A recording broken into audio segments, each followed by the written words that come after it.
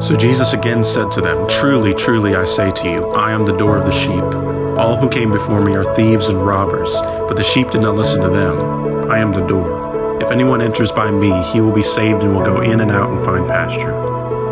This is the third I am statement of Jesus, and it ties in very closely with the next one when he says, "I am the good shepherd." Here he says, "I am the door of the sheep." He's contrasting himself with the other shepherds who were the religious leaders. He describes them as thieves and robbers trying to steal his sheep away from him. But his sheep didn't listen to them because they didn't recognize their voices. They only recognized the voice of the true shepherd. Let me put it to you this way. They recognized that the message and character of Jesus matched the message and character of God in the scriptures. They were able to discern that those so-called shepherds were actually thieves, but Jesus is the good shepherd. They had prepared their hearts in advance so that when God's messenger appeared, they weren't offended by him, but received him gladly.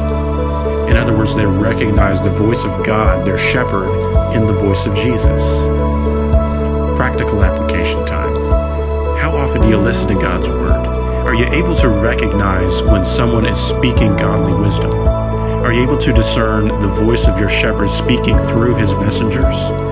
Or are you sometimes offended by what they say? The more familiar we are with the scriptures, the more familiar we are with the voice of our shepherd.